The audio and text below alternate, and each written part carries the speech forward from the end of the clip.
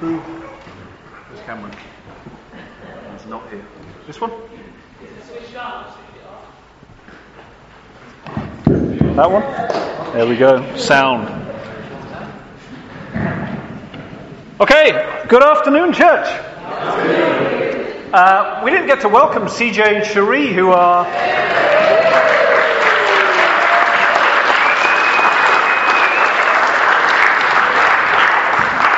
They're more than sort of temporarily visiting. They're semi-permanently visiting for the moment with CJ's mum in Banbury. So if you don't know CJ and Cherie, you should definitely get to know them afterwards. Can we pray to start? Yeah. Is that a good idea? Is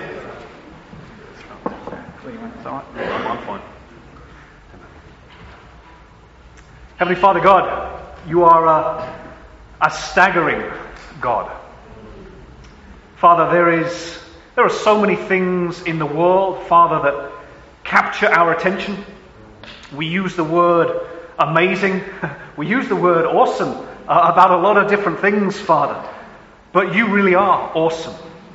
God, you are probably the only thing in the entire universe that word is appropriate for. God, the Bible says that your holiness, Father, is beyond our comprehension. God, the Bible says that no sin can be allowed into your presence.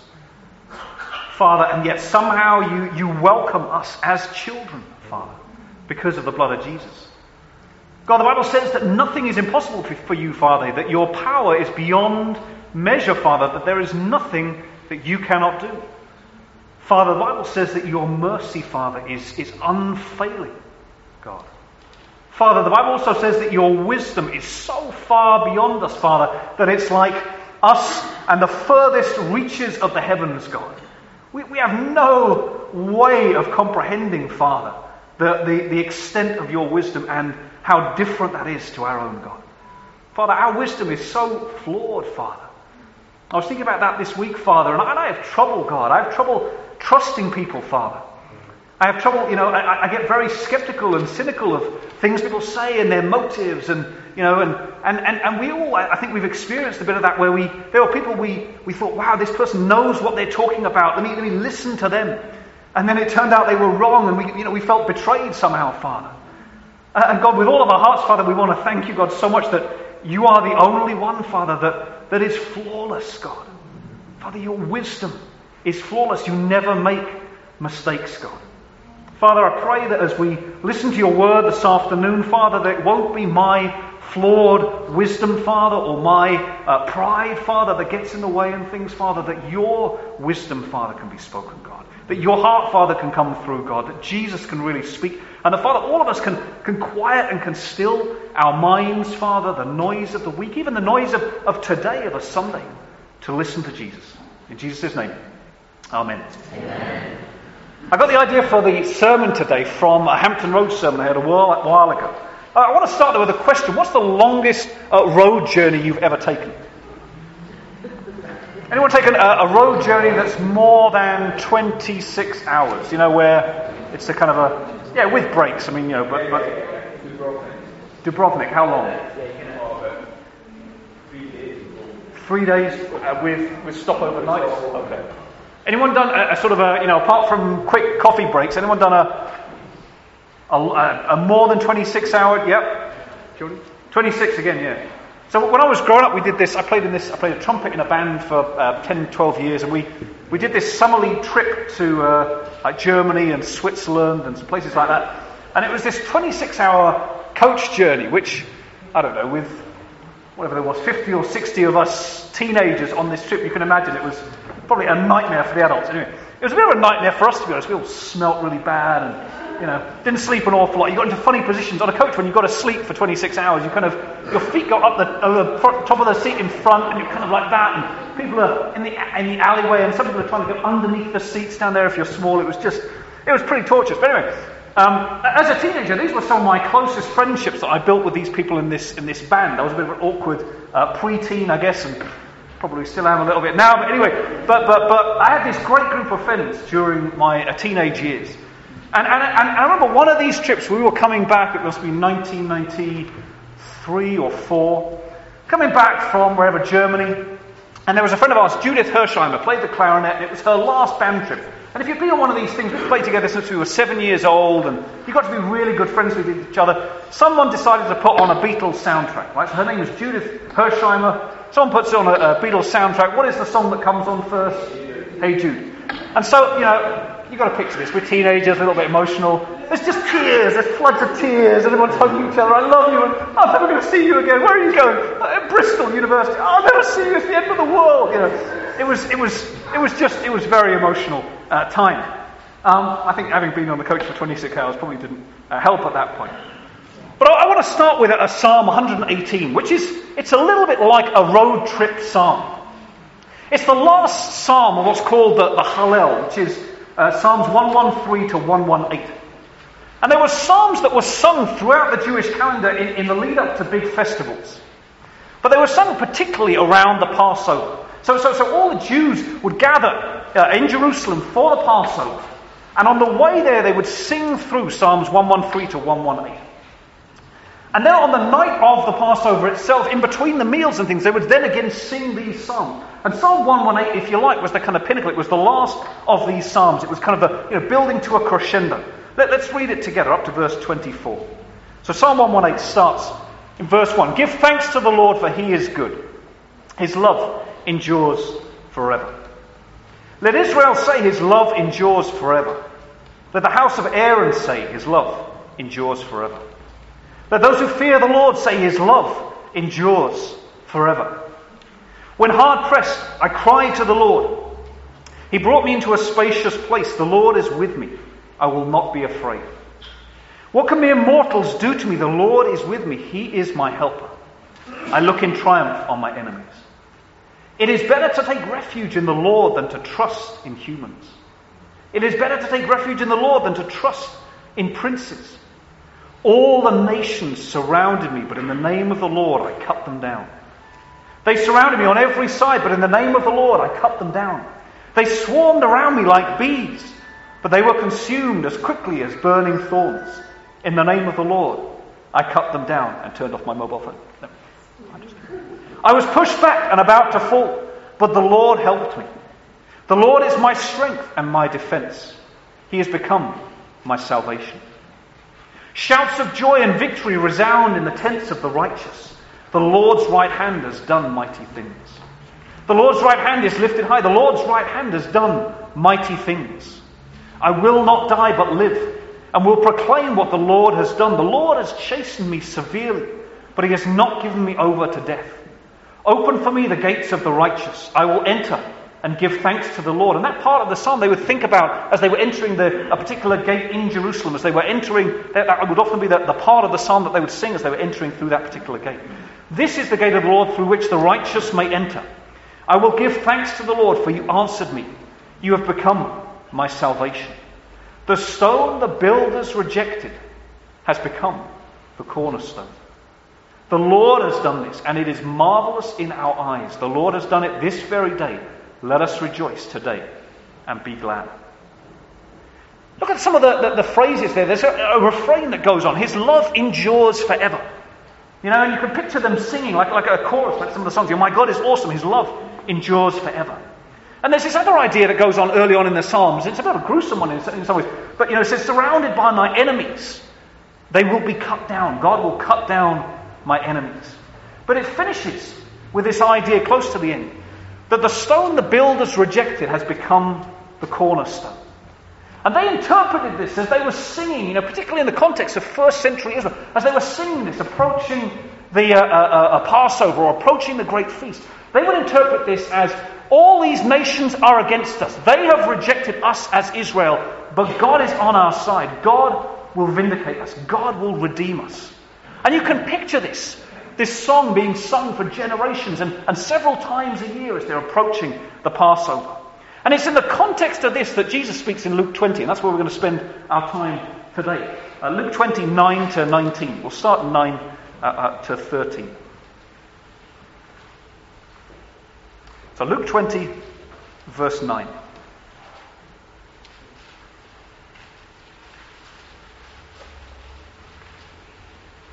It So Jesus is in Jerusalem now, and there's this period of questioning going on. He's sacked the temple, he's cleansed the temple, and then this period of questioning about his authority comes. So verse 9, he went on to tell the people this parable. A man planted a vineyard, rented it to some farmers, and went away for a long time. At harvest time, he sent a servant to the tenants so they would give him some of the fruit of the vineyard, but the tenants beat him and sent him away empty-handed. He sent another servant, but that one also they beat and treated shamefully and sent away empty-handed. He sent still a third, and they wounded him and threw him out. Then the owner of the vineyard said, "What shall I do? I will send my son, whom I love. Perhaps they will respect him." We'll stop there for a second. So two things. The cornerstones. This idea of we are, this is what the Israelites thought. We are this cornerstone. We have been rejected. We sing this psalm because God will vindicate us. And then earlier in Luke 20, as I said, Jesus' authority being questioned.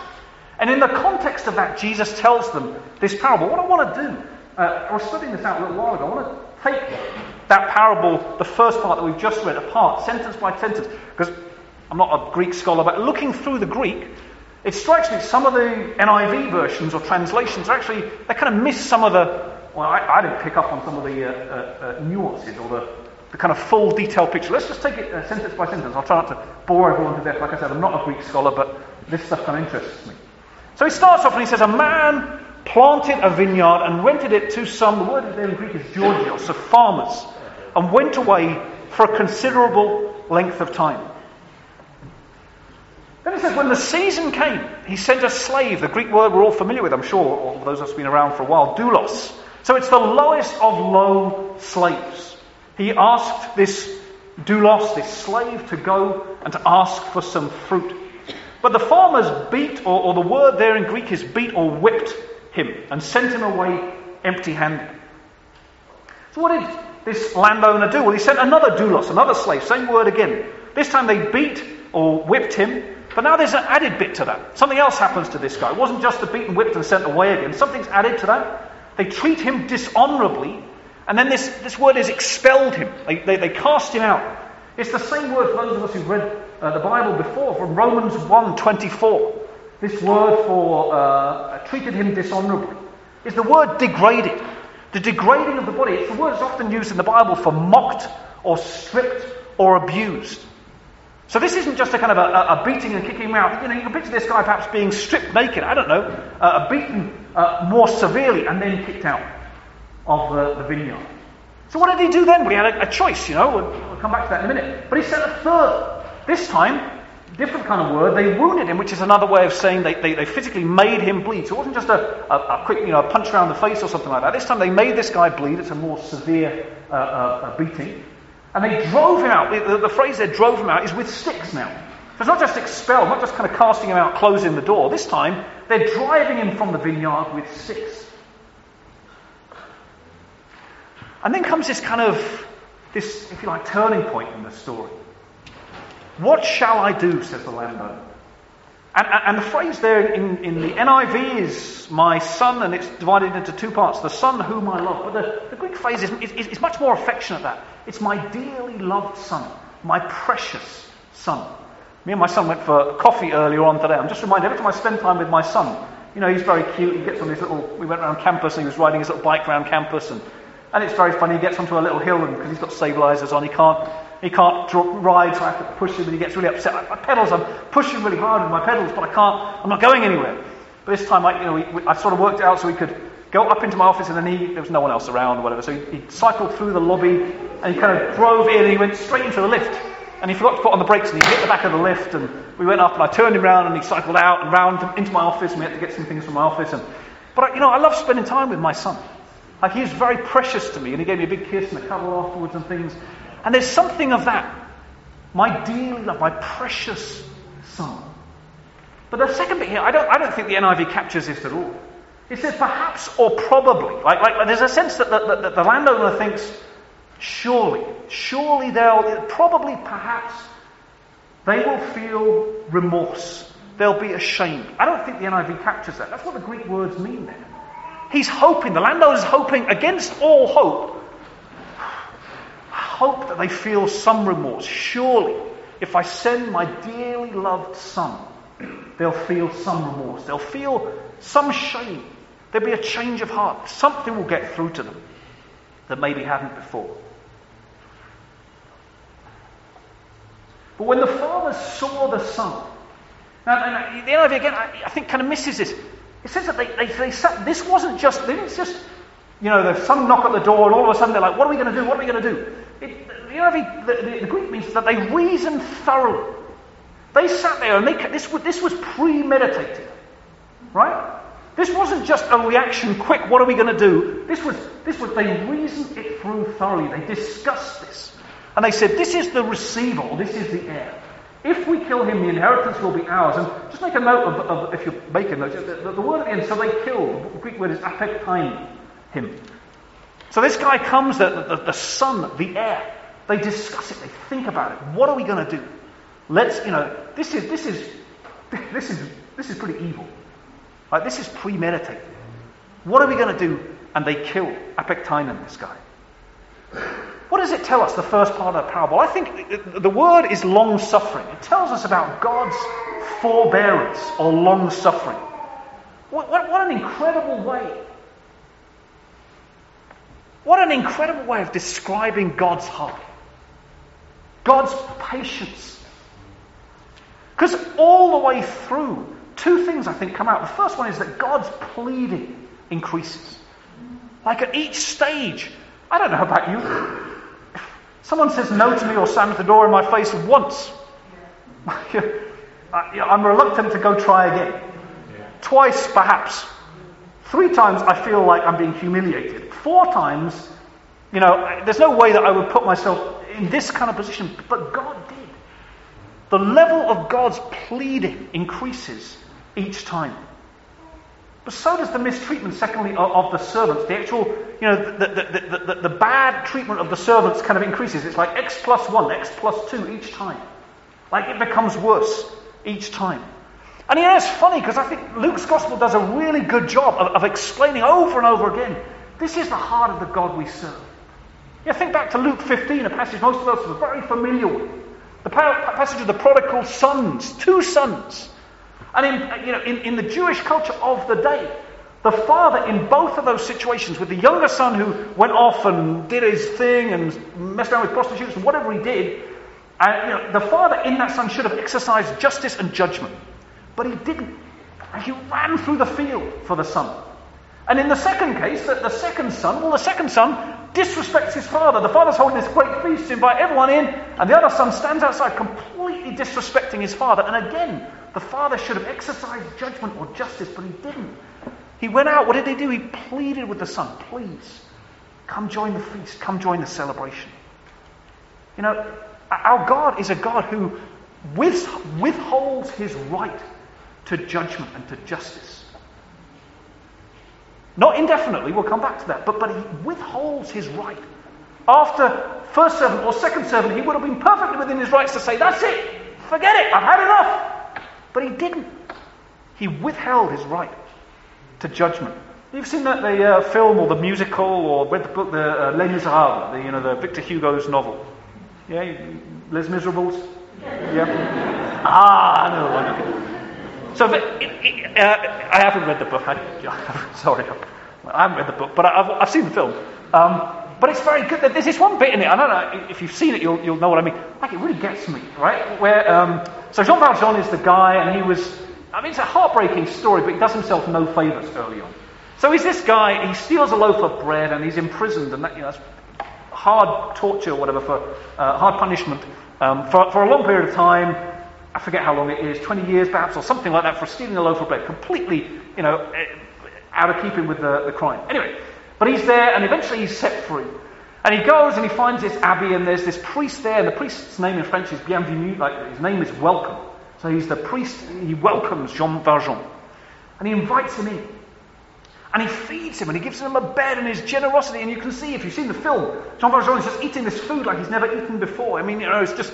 It's an amazing scene of this guy's generosity. And then, Jean Valjean goes to sleep, and you can see he's tortured in his mind. He's thinking, because I've got this mark on me now, I'm never going to be able to get a proper job.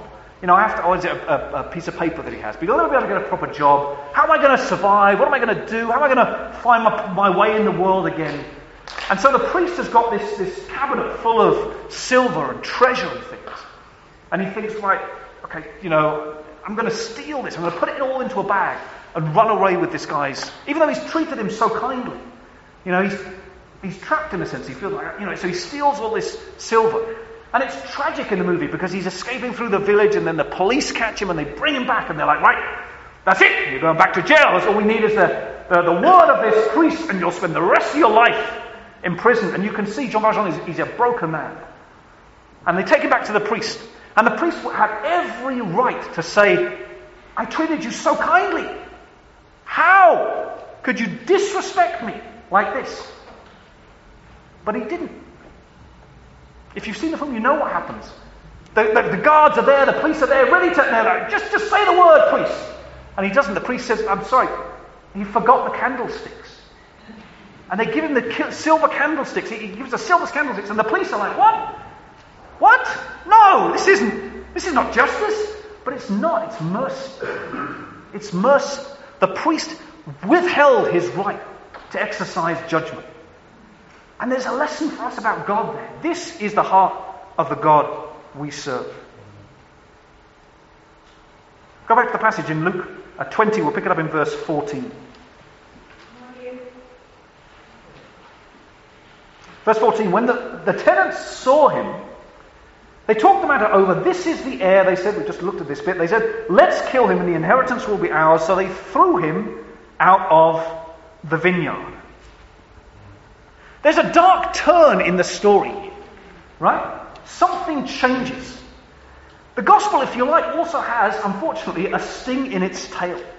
Because he tells them, Jesus is effectively saying to them now, you think you are the vineyard. You think you are the cornerstone. But over time you've rejected the prophets. Go back to the passage in 15b, the second half of 15. What then will the owner of the vineyard do to them? He will come and kill those tenants and give the vineyard to others. But when the people heard this, they said, God forbid. The phrase there is literally like a way of saying, may it never be so, which I kind of didn't mention at the beginning. That was the title of the sermon. God forbid, may it never be so. It's the first part of this parable is all about the long suffering of God, his forbearance, his patience. But the second half is, it's the sting in the tail, if you like. Because Jesus uses this language. In the first case, it was that the tenants would kill the son. But in the second case, the word here in the NIV is, again, it's kill. But actually the Greek is slightly different. It's the word for destroy or obliterate. It's a different kind of kill. It's like you taking a pistol to someone and then coming back at you with an atom bomb. Like, it's not the same thing. I got my pistol. I'm going to, and this guy pulls out his big... have you seen the film Kung Fu Panda 2? There you go. A film you never thought you'd hear in a sermon. Kung Fu Panda 2, by the way, if you haven't seen it, is right up there with Les Miserables in my book. So yesterday we were watching Kung Fu Panda 2 with the kids. And there's this, I don't know what the character's name is, but he's a grandmaster of karate or something like that, and he pulls out his big, like, spear or something, and he goes, I'm going to fight you, Shen, who's the bad guy. And Shen goes, oh no, you're not. And he pulls back the thing, and there's this huge cannon, and the guy goes, whoa! And then the next thing is there's just this smoke, and the guy's obliterated. And it's a little bit like that, right? These guys say, we're going to kill the heir, and God says, I'm going to bring my atom bomb and drop it on your house. But the bit that really gets them... Which bit of that was funny? God, an atom bomb, sorry. Anyway, but there's a little bit here that really gets them, which sends ripples of shock through the crowd. And it's the bit where he says, God is going to give the vineyard to others. God will come and destroy you, and he will give the vineyard to others. And you can hear it when they say this, may it never be so. God forbid. You picture the shock waves rippling through the crowd. You know, it's the only time in Luke's gospel that he uses that phrase. God forbid. May it never be so. Go back to the passage in verse 17. Jesus looked directly at them and asked, "What then is the meaning of that which is written? The stone the builders rejected has become the cornerstone." This passage that they've been singing over and over again for years, several times each year. The stone the builders rejected has become the cornerstone. Everyone who falls on that stone will be broken to pieces, and anyone on whom it falls will be crushed. The teachers of the law and the chief priests looked for a way to arrest him immediately, because they knew he had spoken this parable against them, but they were afraid of the people. The beginning of this, it says, Jesus looked at them, and the word there is, it's with intensity. He looked them dead in the eyes. He looked at them directly. And then he asks this question: why is it written then? The stone the builders rejected has become the keystone or the cornerstone. He's asking them, who do you really think the cornerstone is? Because they think it's them. They've been singing it. You know, when you sing a song so often, or you hear something so often, or you don't question. Well, of course that's us. We're the nation that's been rejected, but God is going to make us the cornerstone. Of course, that's us. But Jesus says, no, it's me. And God is going to fall on you because of me. The word that we looked at before, apektainen, is the word for kill. As I said, apolemi is the word for destroy. It's and why the ripple of shock? Well, the priests are outraged. They're like, how dare he?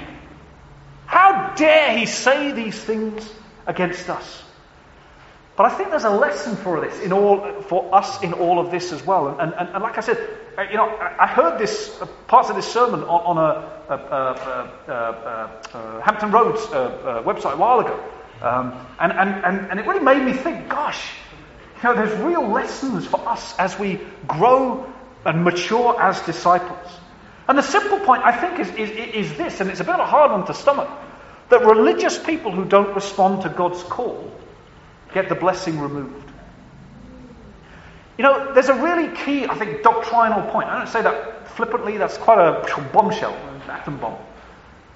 But there's a key doctrinal point which I think we sometimes miss. It's something I had never thought about before until someone pointed out to me a few years ago. That all of us, disciple or non-disciple, are going to have to give an account to God one day for how we live. I don't know about you. I kind of thought, so I read, turn with me there, 1 Peter 4 verse 5.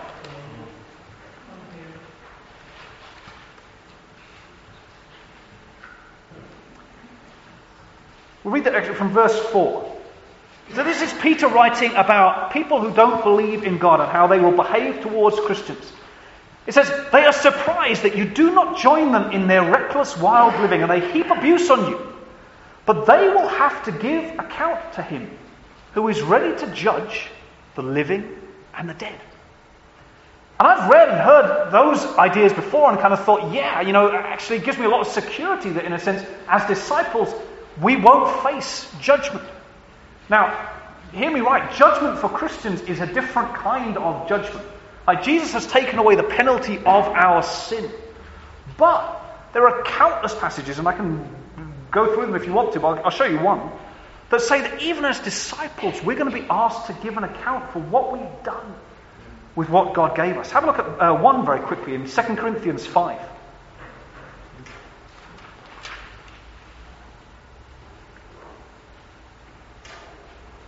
2 Corinthians 5 verse 9 and 10. And this is Paul in the context of talking about, about eternity and about the Christians, and one day we'll go to be with him, and so we live by faith. And then in verse 9 he says, so we make it our goal, talking to Christians here, we make it our goal to please him, whether we are at home in the body or away from it.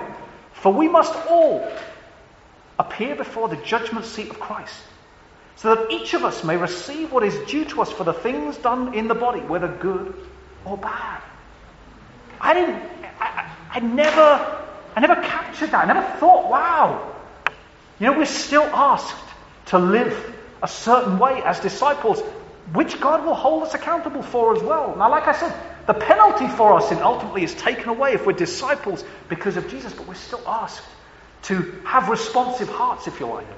There are 3 very quick things that I'd like to close with then.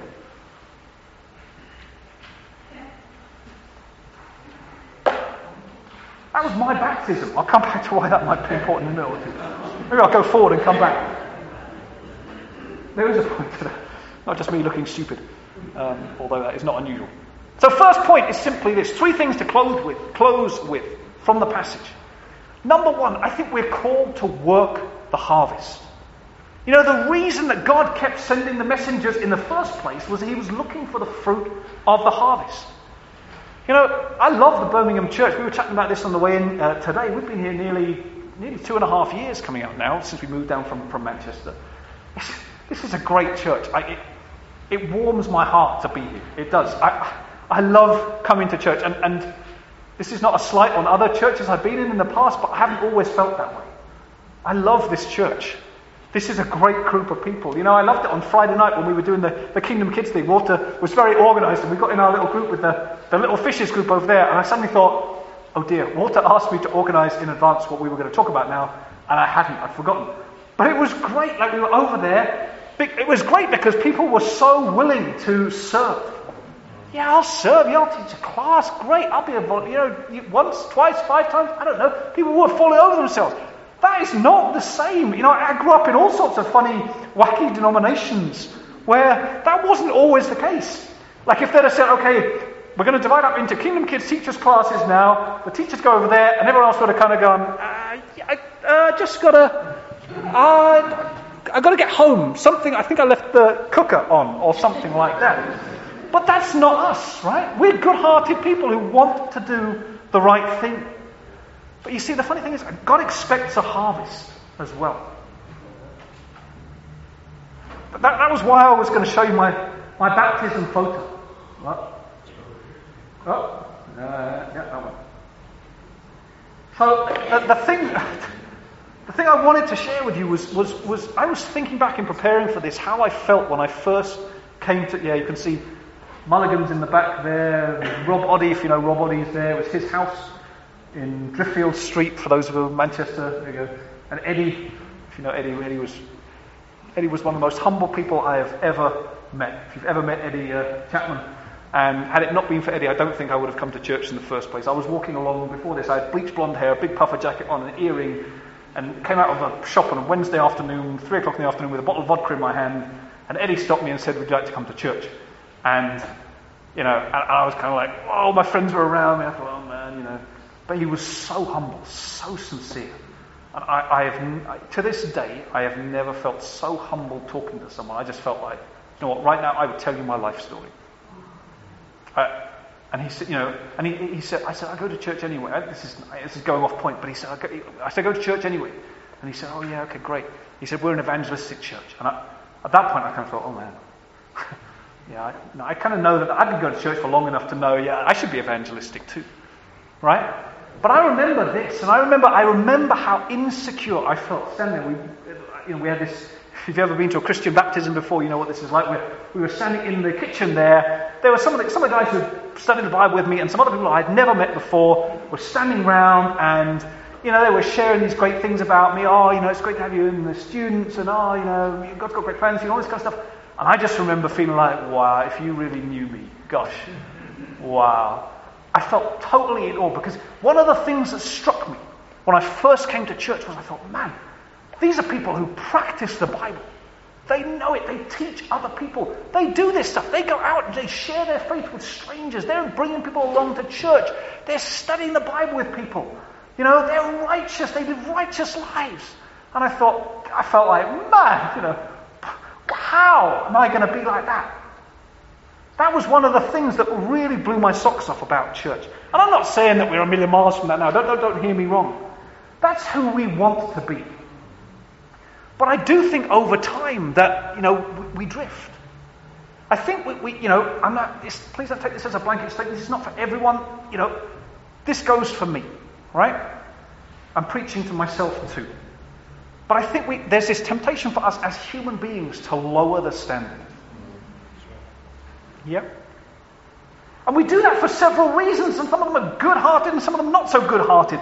One of them is, it's hard to be evangelistic. It's hard to work the harvest.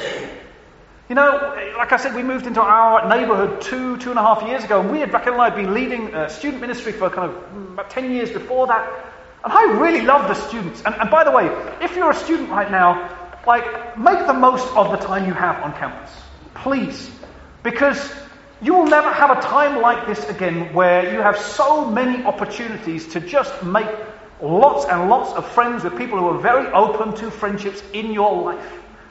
And one of the things I found over the last 2.5 years going from that kind of lifestyle to what we are now is I'm not very good at kind of, being nice to people, and being friendly, right? I take the kids up to school and I find myself, I got into the lift again at work, talking about my workplace. I got into the lift at work the other day. I come out of some meeting and it was really terrible, boring meeting. And I got into the lift and we got this mirror on the back and I was kind of standing there. I caught a look at myself in the mirror. I kind of thought, wow, the light of the gospel right there.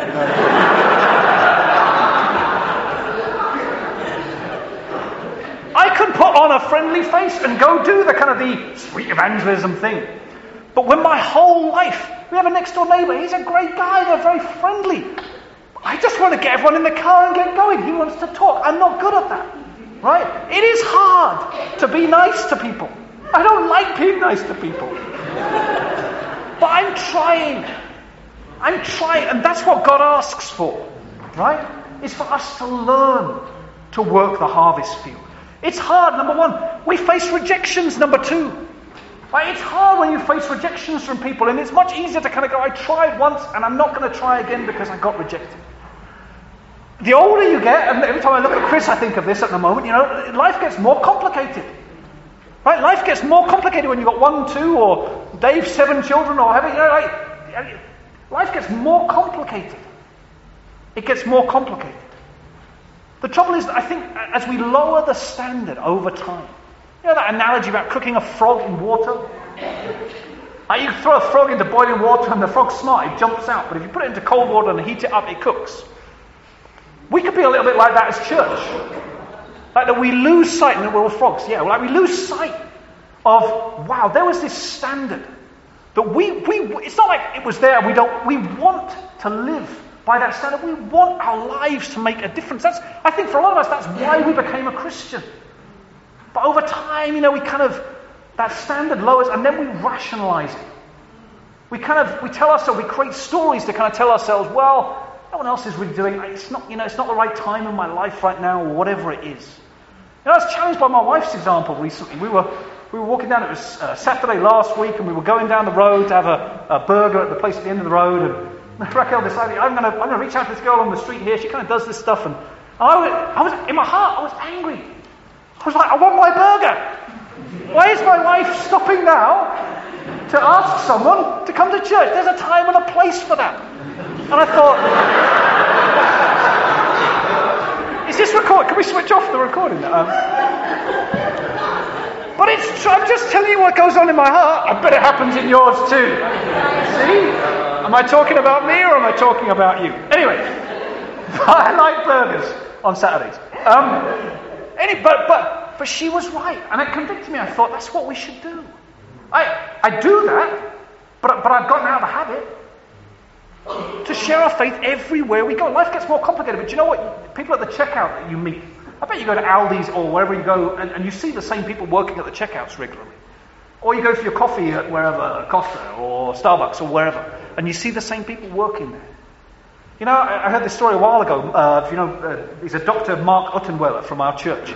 I think he was in South Africa or living somewhere like that at the time.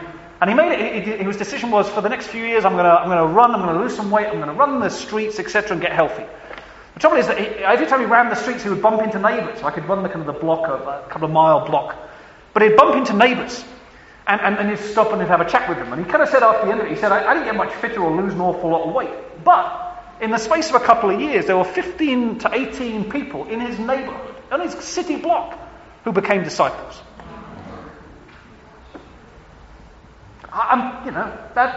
That convicts me. So first simple lesson, we've got to be working the harvest, all of us. That's not just Andy's job, that's not just the leader's job, that's all of our role. Number 2 lesson is welcome. That was work the harvest. Number 2, yeah, there you go. Welcome a prophet. What did they not do in the passage? Well, time and again God was reaching them, or trying to, but they kicked out the messenger. They didn't welcome the prophet. Why? I think they had a particular view of what God's messengers and God's message would look like. And when the messengers and the message came, they thought, that's not from God. So they kicked them out. I don't think they were just evil people. That's not the sense I get from reading the New Testament or the Old Testament. They didn't like God's message when it came to them. What do you expect God's message or God's messenger to look like or sound like? Are we prickly when the messenger or the message comes? Have we grown numb to hearing the message or the messenger? You know, if you're studying the Bible here today and you've come along to a few services or maybe you're hearing this for the first time and you feel just thoroughly offended by what I'm saying, I apologize in one sense, but that's not unusual. Like when you hear the Bible, I'm sorry if my silliness has offended you, I genuinely am, but the Bible tends to offend people. Not all the time, but it does. How are you going to respond or react? I remember, I sat in a few Bible studies, going back to that previous, and I thought, this is great, these guys are great, and then we started talking about sin. And that, God forbid thing, like that's how I felt. I felt like, how dare you say to me these things? This cannot be true. But a part of me kind of knew, wow, this is true, and I knew it all along, right? But that reaction, and my friend Eddie from the previous, he kind of said to me afterwards, do you want to talk? And I was like, I do not want to talk. I just do not want to talk. I want a burger. No, I didn't say that. If you're studying the Bible, how are you going to respond? If you're a younger disciple and someone tells you, sorry, these are my entire life story, but I remember the first time someone told me I was proud. Those of us who know Dawn Reeve from Manchester. She told me I was proud after a service on a Friday. She did it in a very kind, loving way. She said, bro, I think you're proud. I was devastated. I went home, I went telling everyone at church. Dawn said I'm proud. I'm not proud, am I? I just couldn't. I was a few months old as a Christian. I didn't get it at all. I'm not proud. I'm not a proud person. But we have a particular view of ourselves, right? All of us do. And when God's message or God's messengers challenge that somehow, it tests our heart. Big challenge for us as older disciples. Do we still have soft hearts? Do we still have soft hearts? Because we have an even more, if you like, entrenched view of ourselves. Our life has taken on a kind of a pattern and a routine and a stability, and we know how things work in our lives.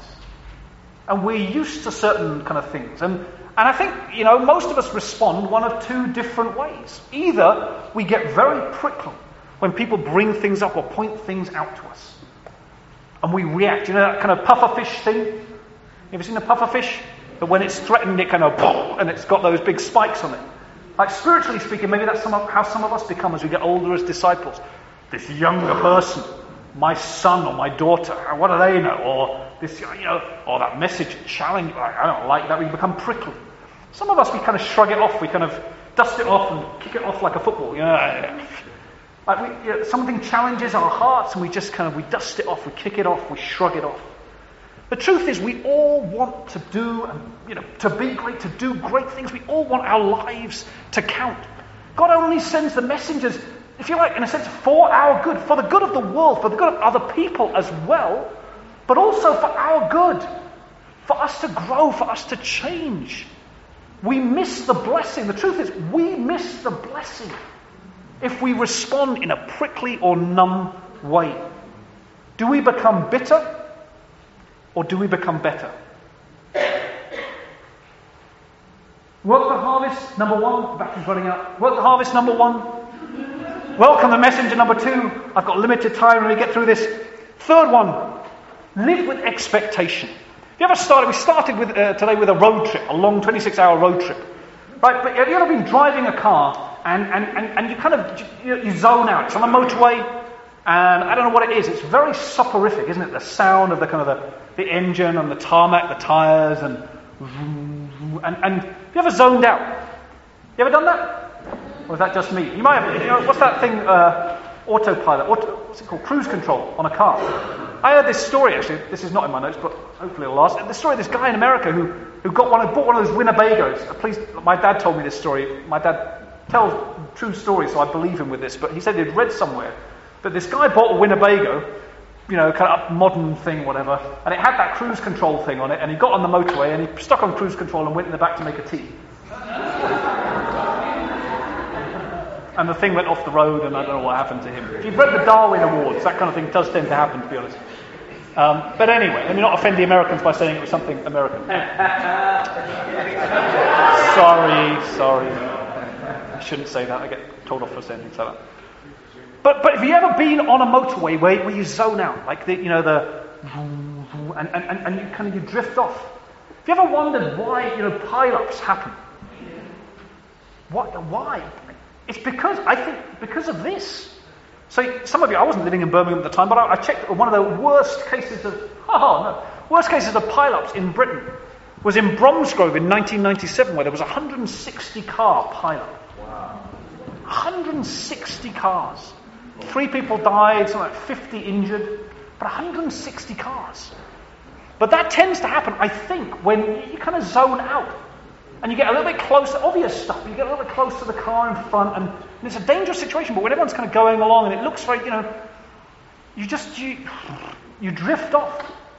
And I think there's that danger in life. Life can be a little bit like that. The New Testament tells us time and again we need to stay alert. They weren't living with expectation. They weren't expecting the next messenger or the son or what would come after the son. They didn't live with that kind of expectation. We need to stay alert. So I'll finish with that. That my prayer is that we could say that we should learn from history. It's easy to dismiss this and kind of go, this is Luke, this is the first century. Of course, look, they didn't listen. And then AD 70, Jerusalem gets crushed and destroyed because they didn't listen. What fools! The truth is, we would be foolish if we thought the same thing can't happen to us. And some of us might say, well, yeah, it did. Look, 2001, 2002, 2003. But you know what? Those kind of things can happen again unless we continue to respond to God's message. May it never be so. Amen?